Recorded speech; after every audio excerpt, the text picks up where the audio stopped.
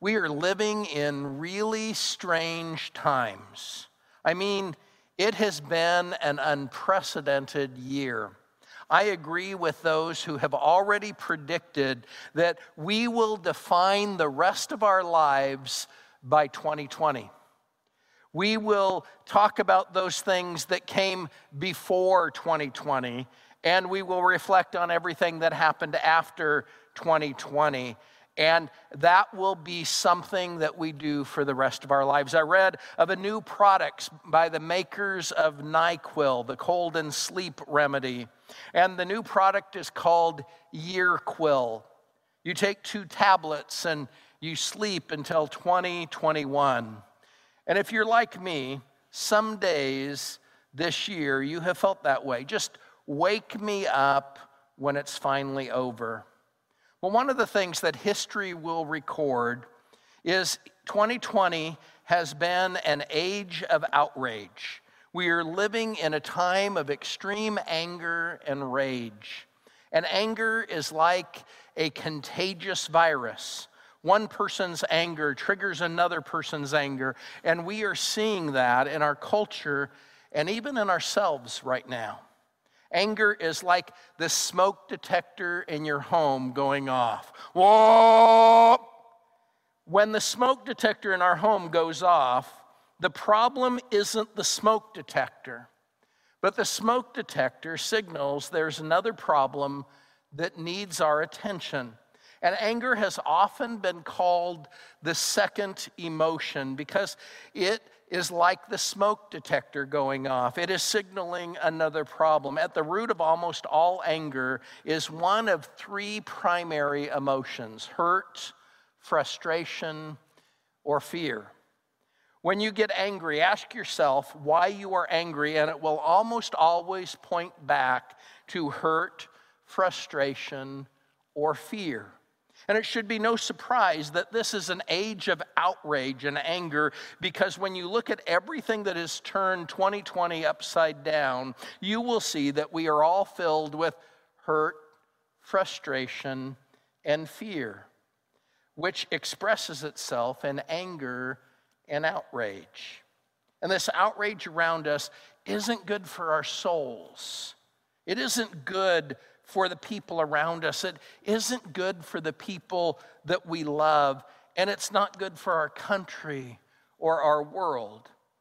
And I have been hugely burdened as I see social media posts and observe the scorn for whichever politician people disagree with, and the language being used by activists on every side of the racial divide, or the insults being thrown at people who simply have a different viewpoint on wearing a mask. When I see these things, I have a burden that this anger in our culture, that this anger has turned to hate. And one of the things that seems to be different, or at least more out in the open right now, is how much people hate each other. And it seems that people are okay with hate and outrage. And frankly, it scares me. It scares me. And do you know what scares me most? When I see that hate creeping up in me. Because unfortunately, we who are followers of Jesus are not immune from it. It seems Satan is using election years and a global pandemic and unresolved racial issues to divide us and to intensify the hate. And clearly, this is not what God wants. So what do? How do we as individual followers of Jesus overcome this anger that is so much a part of our world, the world that we live in right now? We have to figure that out, because the Bible tells us very, very clearly in James chapter 1, if you are angry, you cannot do any of the good things that God wants done. This passage isn't talking about our angry world. It is saying my personal anger will keep me from doing any of the good things that God wants me to do. And I don't know about you, but I want to do the good that God wants me to do. I want to do what he wants me to do. And so I guess it's important to know, what are those things? What are those things? What are the good things that God wants us to do? And I'm really glad to tell you today that we don't have to guess about those things. Our theme verse for this series says, "The Lord God has told us what is right and what he demands. See that justice is done. Let mercy be your first concern, and humbly obey your God." For the next 3 weeks, we will use this verse to explore what it means to follow Jesus and to have as a priority doing these things that God demands of each individual who claims to follow Jesus. We will use the 3 specific priorities of God as our outline and our titles for each message. Today, we will talk about seeing that justice is done and promoting God's priority of justice for all people. Next week, we will talk about letting mercy be our first concern, and we will discuss how we can hear each other without defensiveness and care about each other's hurts and frustrations and fears, those things that lead to anger. And the final week, we'll talk about humbly obeying God, how we truly become change agents who promote peace in an age of outrage by doing all 3 of those things that are required of us, that God demands of us. I also need to tell you that this may be the most prayed over series we have ever done here at Impact, because we know that we're going to hit some topics that are in the news and topics that will be sensitive to some. I've had discussions with our church leaders, our elders, and our pastors, and our program directors to be sure that we're on the same page, that we're hearing God's leading in a unified voice. And I am overwhelmed to tell you that we are.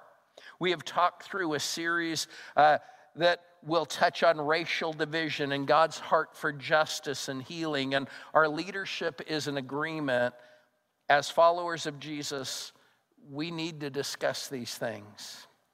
But we also talked about the fact that we're concerned that people will misunderstand what we're saying, that some will equate this discussion with politics and will shut down and not hear what we're saying, because our news is full every day of people motivated by their own political agendas, trying to manipulate and leverage these things to further their cause. And I want to assure you again, we have no political agenda in this series, because we believe that these issues are not political, they're personal.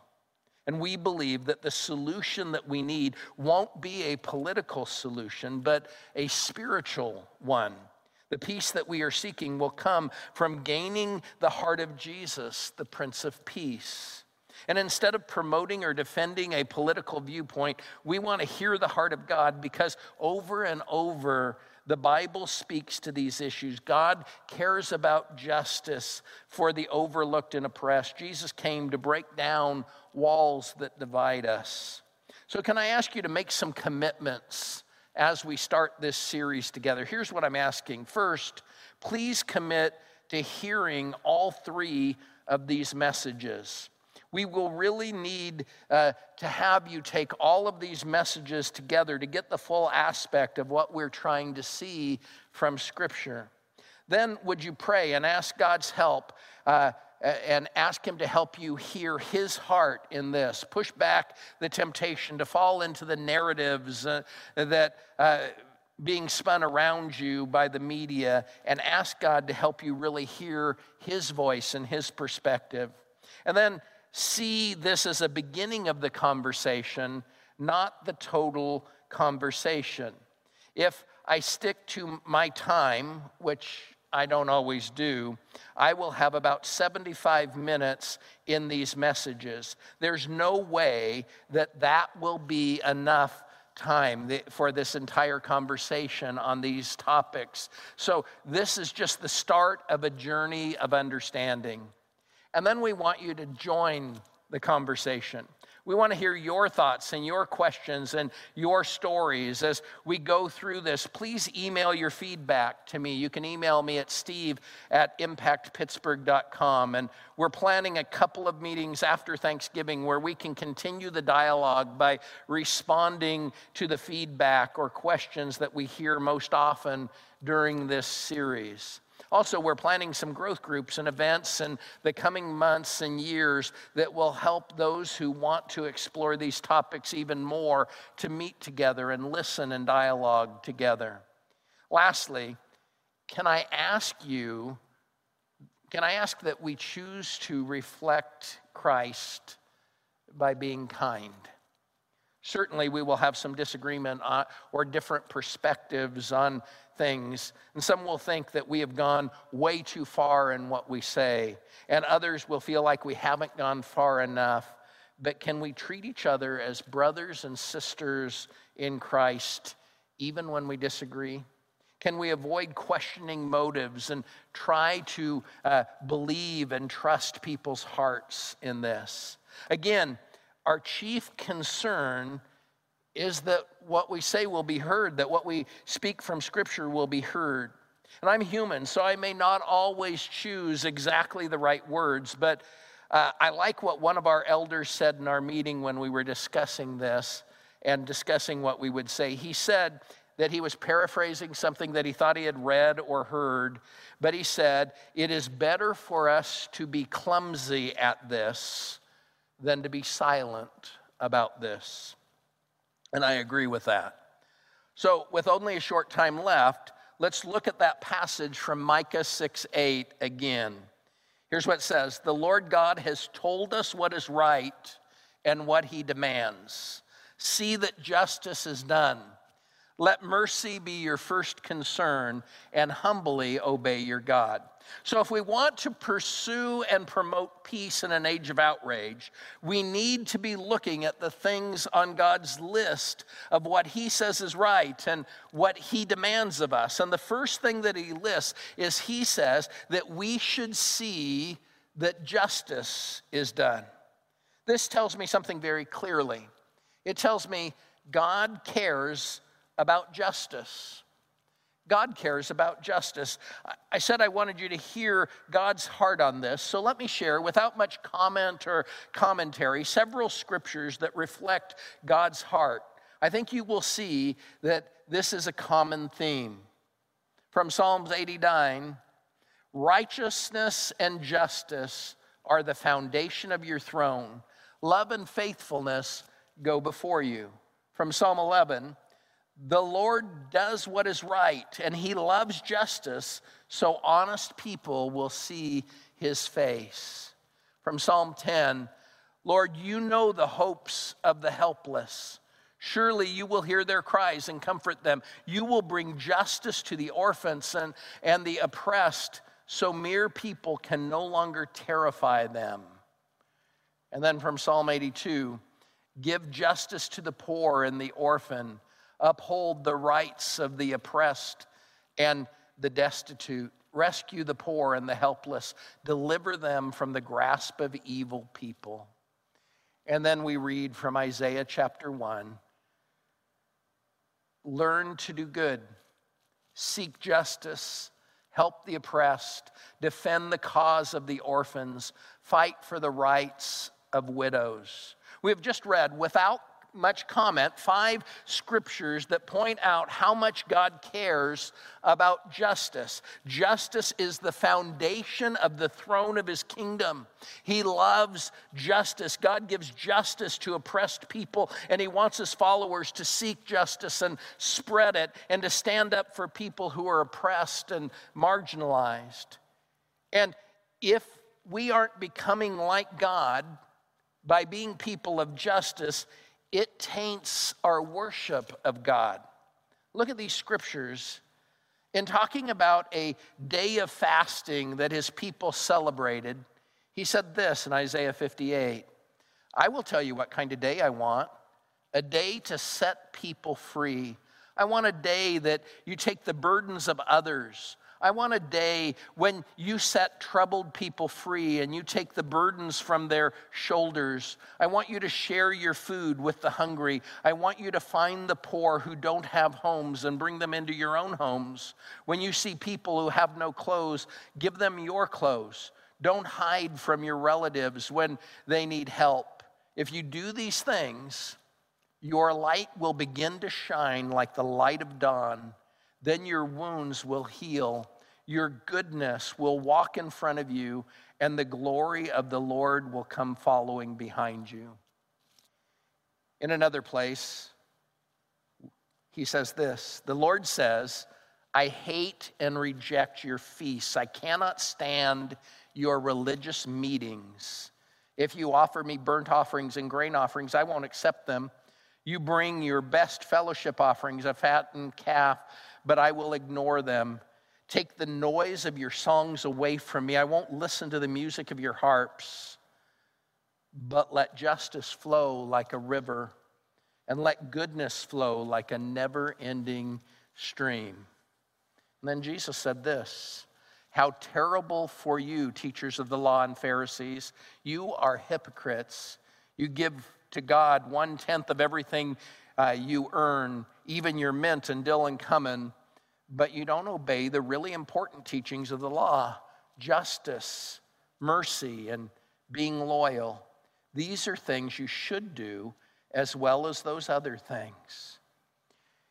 And then Jesus' brother James wrote this, pure and genuine religion in the sight of God the Father means caring for orphans and widows in their distress and refusing to let the world corrupt you. Again, I haven't commented much in this section because I wanted you to hear the heart of God from the Word of God. Clearly, God cares about justice for the oppressed. And we who know God have to reflect his heart of justice. In fact, he wants us to brag about this part of who he is. Look at what it says in Jeremiah 9. This is what the Lord says.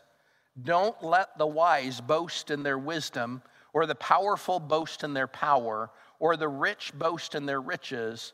But those who wish to boast should boast in this alone, that they truly know me and understand that I am the Lord who demonstrates unfailing love and who brings justice and righteousness to the earth, and that I delight in these things. I, the Lord, have spoken. So clearly, the Bible tells us that God cares about justice. Another thing the Bible clearly tells us is Jesus wants to break down walls. Jesus wants to break down walls. In writing about one of the racist racial divisions of his time, the Apostle Paul told us this about Jesus. Look at what it says in Ephesians 2. For he himself is our peace, who has made the two groups one and has destroyed the barrier, the dividing wall of hostility, by setting aside in his flesh the law with its commands and regulations. His purpose was to create in himself one new humanity out of the two, thus making peace, and in one body to reconcile both of them to God through the cross, by which he put to death their hostility. He came and preached peace to you who were far away and peace to those who were near. For through him we both have access to the Father by one Spirit. One of the main reasons Jesus came to earth was to destroy the wall of hostility, was to tear down the walls that we have built that divide us as people. And in Galatians 3, he declares that this was something that was important. Look at what it says in verse 28 of Galatians 3. Faith in Christ Jesus is what makes each of you equal with each other, whether you are a Jew or a Greek. That's the wall of racial bias. A slave or a free person. That's the wall of economic or social bias.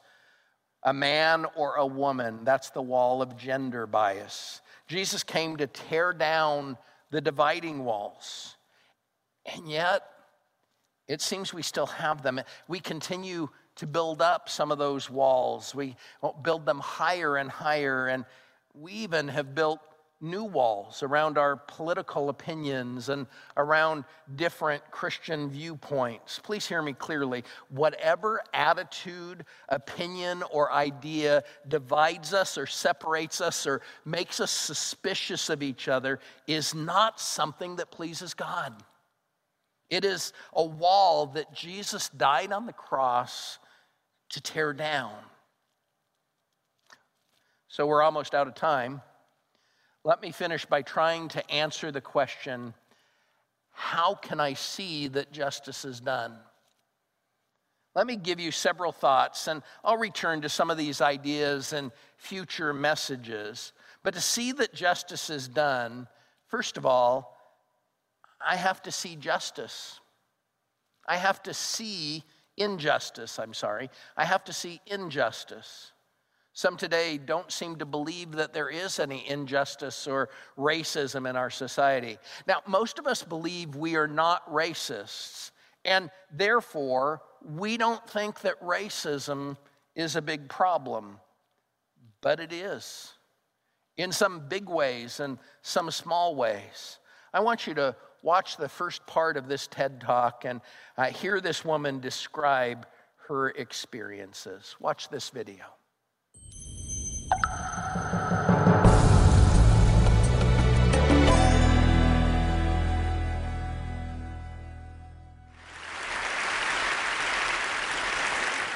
So it's 2006. My friend Harold Ford calls me. He's running for U.S. Senate in Tennessee. And he says, Melody, I desperately need some national press. Do you have any ideas? So I had an idea. I called a friend who was in New York at one of the most successful media companies in the world. And she said, why don't we host an editorial board lunch for Harold? You come with him. Harold and I arrive in New York. We are in our best suits. We look like shiny new pennies. And we get to the receptionist and we say, we're here for the lunch. She motions for us to follow her. We walk through a series of corridors, and all of a sudden we find ourselves in a stark room, at which point she looks at us and she says, where are your uniforms? Just as this happens, my friend rushes in. The blood drains from her face. There are literally no words, right? And I look at her and I say, now, don't you think we need more than one black person in the U.S. Senate? Now, Harold and I, we still laugh about that story. And in many ways, the moment caught me off guard. But deep, deep down inside, I actually wasn't surprised. And I wasn't surprised because of something my mother taught me about 30 years before. You see, my mother was ruthlessly realistic. I remember one day coming home from a birthday party where I was the only black kid invited.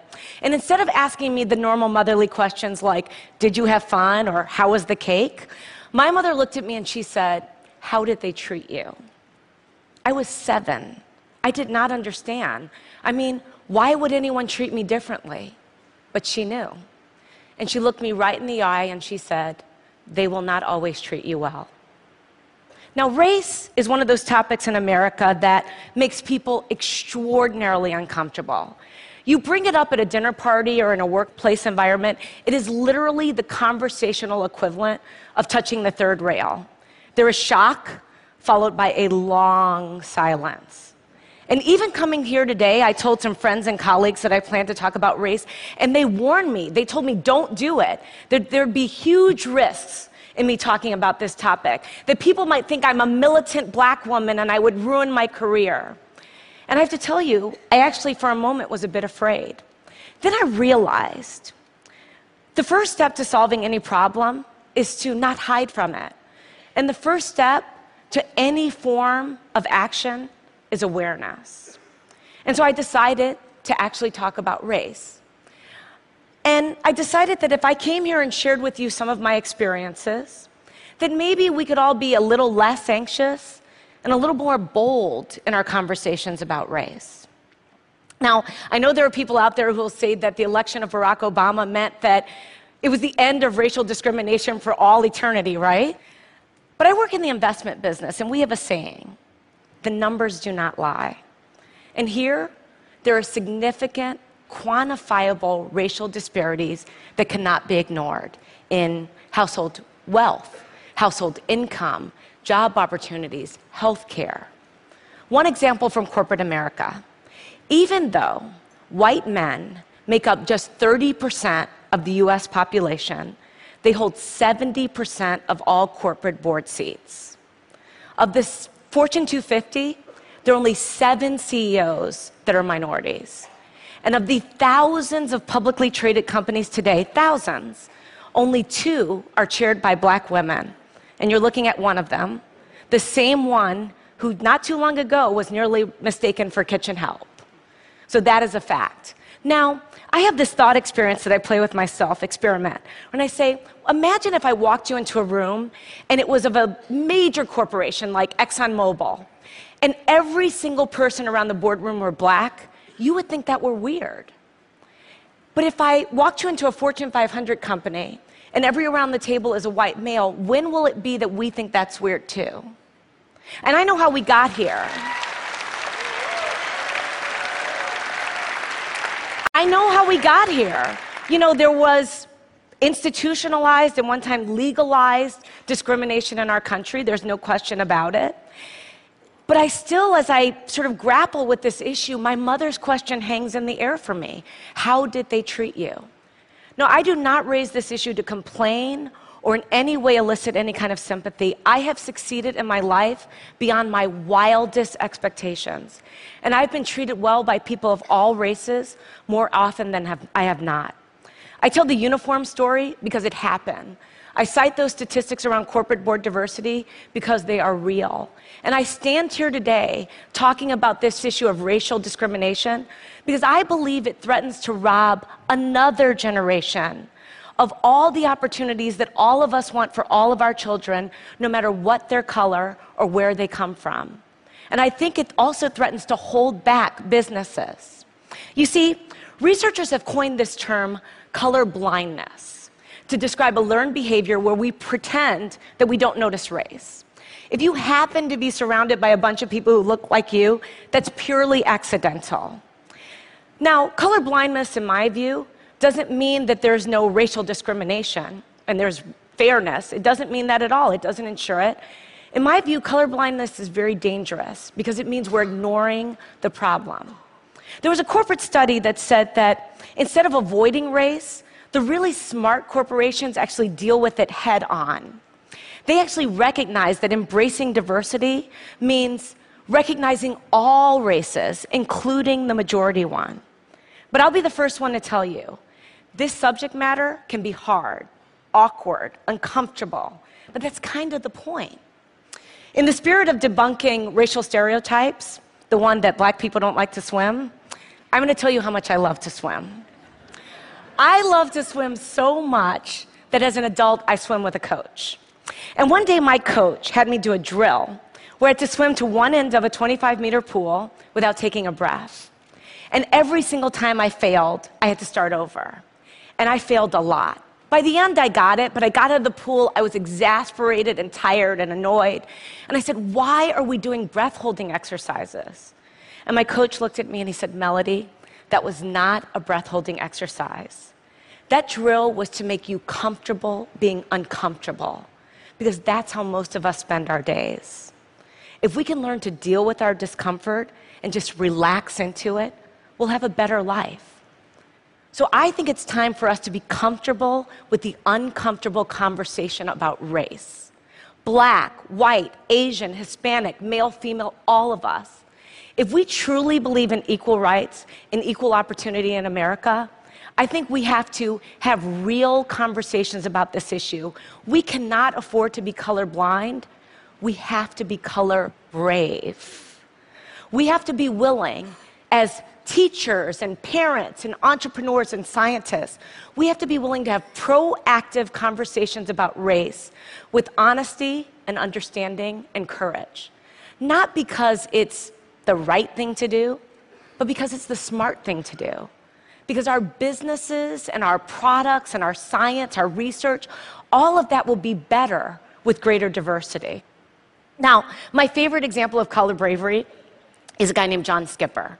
He runs ESPN. He's a North Carolina native, quintessential Southern gentleman, white. He joined ESPN, which already had a culture of inclusion and diversity, but he took it up a notch. He demanded that every open position have a diverse slate of candidates. Now, he says the senior people in the beginning bristled, and they would come to him and say, do you want me to hire the minority, or do you want me to hire the best person for the job? And Skipper says his answers were always the same, yes.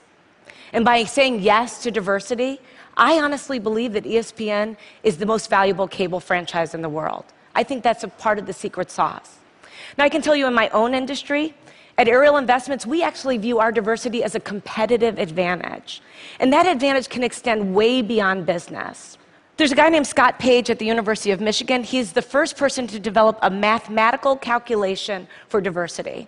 He says if you're trying to solve a really hard problem, really hard, that you should have a diverse group of people, including those with diverse intellects. The example that he gives is the smallpox epidemic. When it was ravaging Europe, they brought together all these scientists and they were stumped.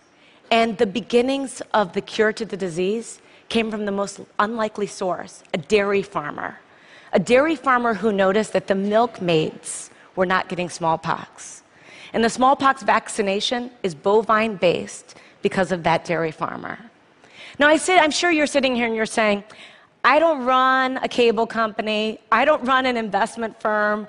I am not a dairy farmer. What can I do?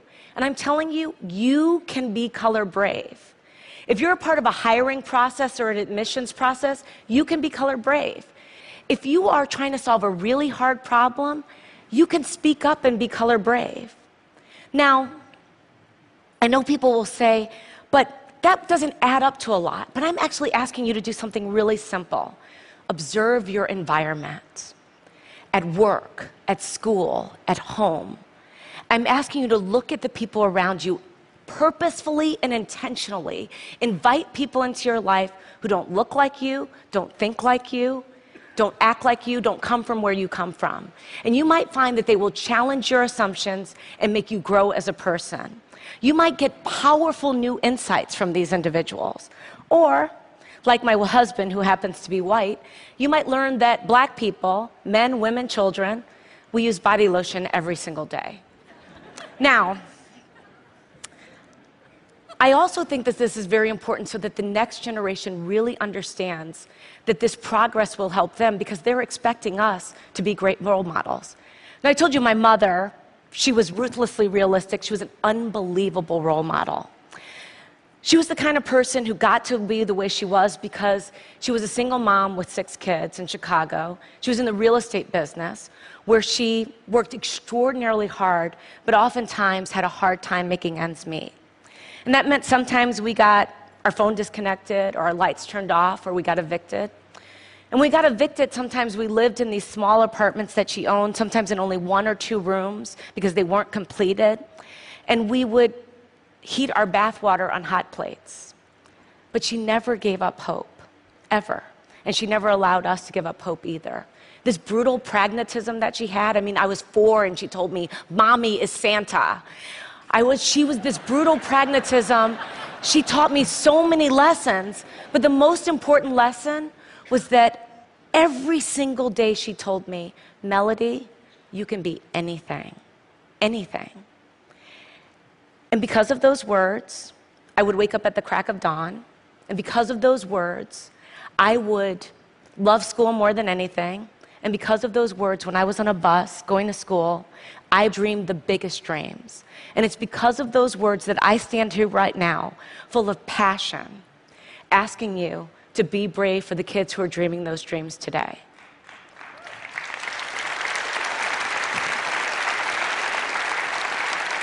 You see, I want them to look at a CEO on television and say, I can be like her, or he looks like me. And I want them to know that anything is possible, that they can achieve the highest level that they ever imagine, that they will be welcome in any corporate boardroom, or they can lead any company. You see this idea of being the land of the free and the home of the brave? It's woven into the fabric of America. America, when we have a challenge, we take it head on. We don't shrink away from it. We take a stand. We show courage. So right now, what I'm asking you to do, I'm asking you to show courage. I'm asking you to be bold. As business leaders, I'm asking you not to leave anything on the table. As citizens, I'm asking you not to leave any child behind. I'm asking you not to be colorblind, but to be color brave, so that every child knows that their future matters and their dreams are possible. Thank you.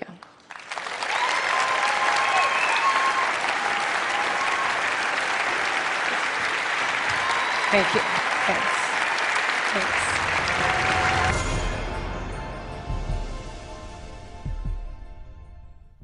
Now, remember, I said this topic isn't political, it's personal.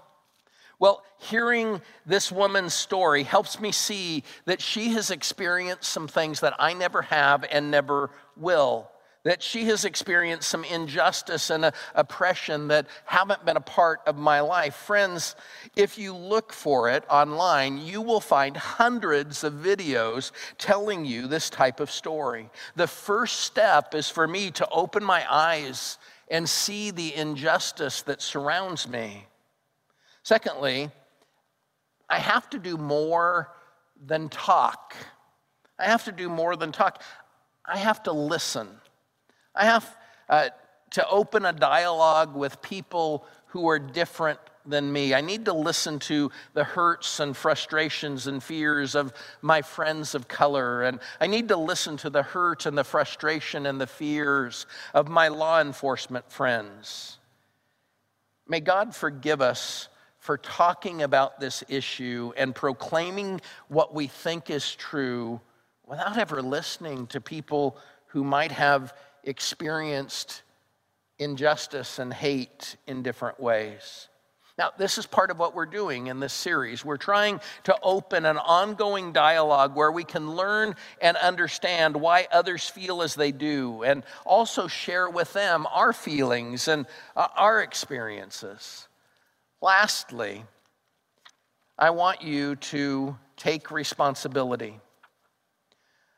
I have to take responsibility. Did you notice that the passage doesn't just say that we need to understand justice and that we need to learn about injustice?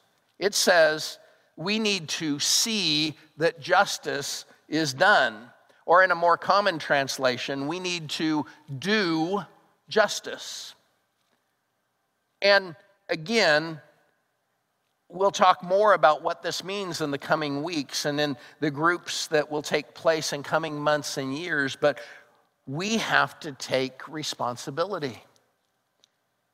We're out of time for today, but please be sure to join us for all three of these messages. And I invite you to send your stories and your feedback so that we can respond to your concerns and to your questions, and so that we can hear your heart. I'm praying that as a result of this series, we don't just say, wow, I learned a lot in those messages. I pray that this series will be a defining moment for us and for our church, that each of us as individuals will take personal responsibility to see that justice is done around us, to help the oppressed and the hurting, to defend those who are marginalized and pushed aside. While preparing this series, I came across a Franciscan blessing or benediction, and the words spoke to my heart, and they were an encouragement of what I want and what I should be praying for, seeking and desiring in my own life. And I so much want to follow God's heart. I so much want to do what He demands. I want to see that justice is done. I want to let mercy be my first concern. And I want to humbly obey God. I'd like to close by praying this Franciscan blessing over each of you in our church as we conclude this message. Let's pray together. May God bless you with a restless discomfort about easy answers, half-truths, and superficial relationships, so that you may seek truth boldly and love deep within your heart. May God bless you with holy anger at injustice, oppression, and exploitation of people, so that you may tirelessly work for justice, freedom, and peace among all people. And may God bless you with the gift of tears to shed for those who suffer from pain, rejection, starvation, or the loss of all that they cherish, so that you may reach out your hand to comfort them and transform their pain into joy. May God bless you with enough foolishness to believe that you really can make a difference in this world, so that you are able, with God's grace, to do what others claim cannot be done. Heavenly Father, we are listening to your heart. Now, Father, would you help us to allow you to transform our hearts, to renew our minds, so that we can become like Jesus, so that we can become people who see that justice is done. Father, give us peace today in this time of outrage. In Jesus' name, amen.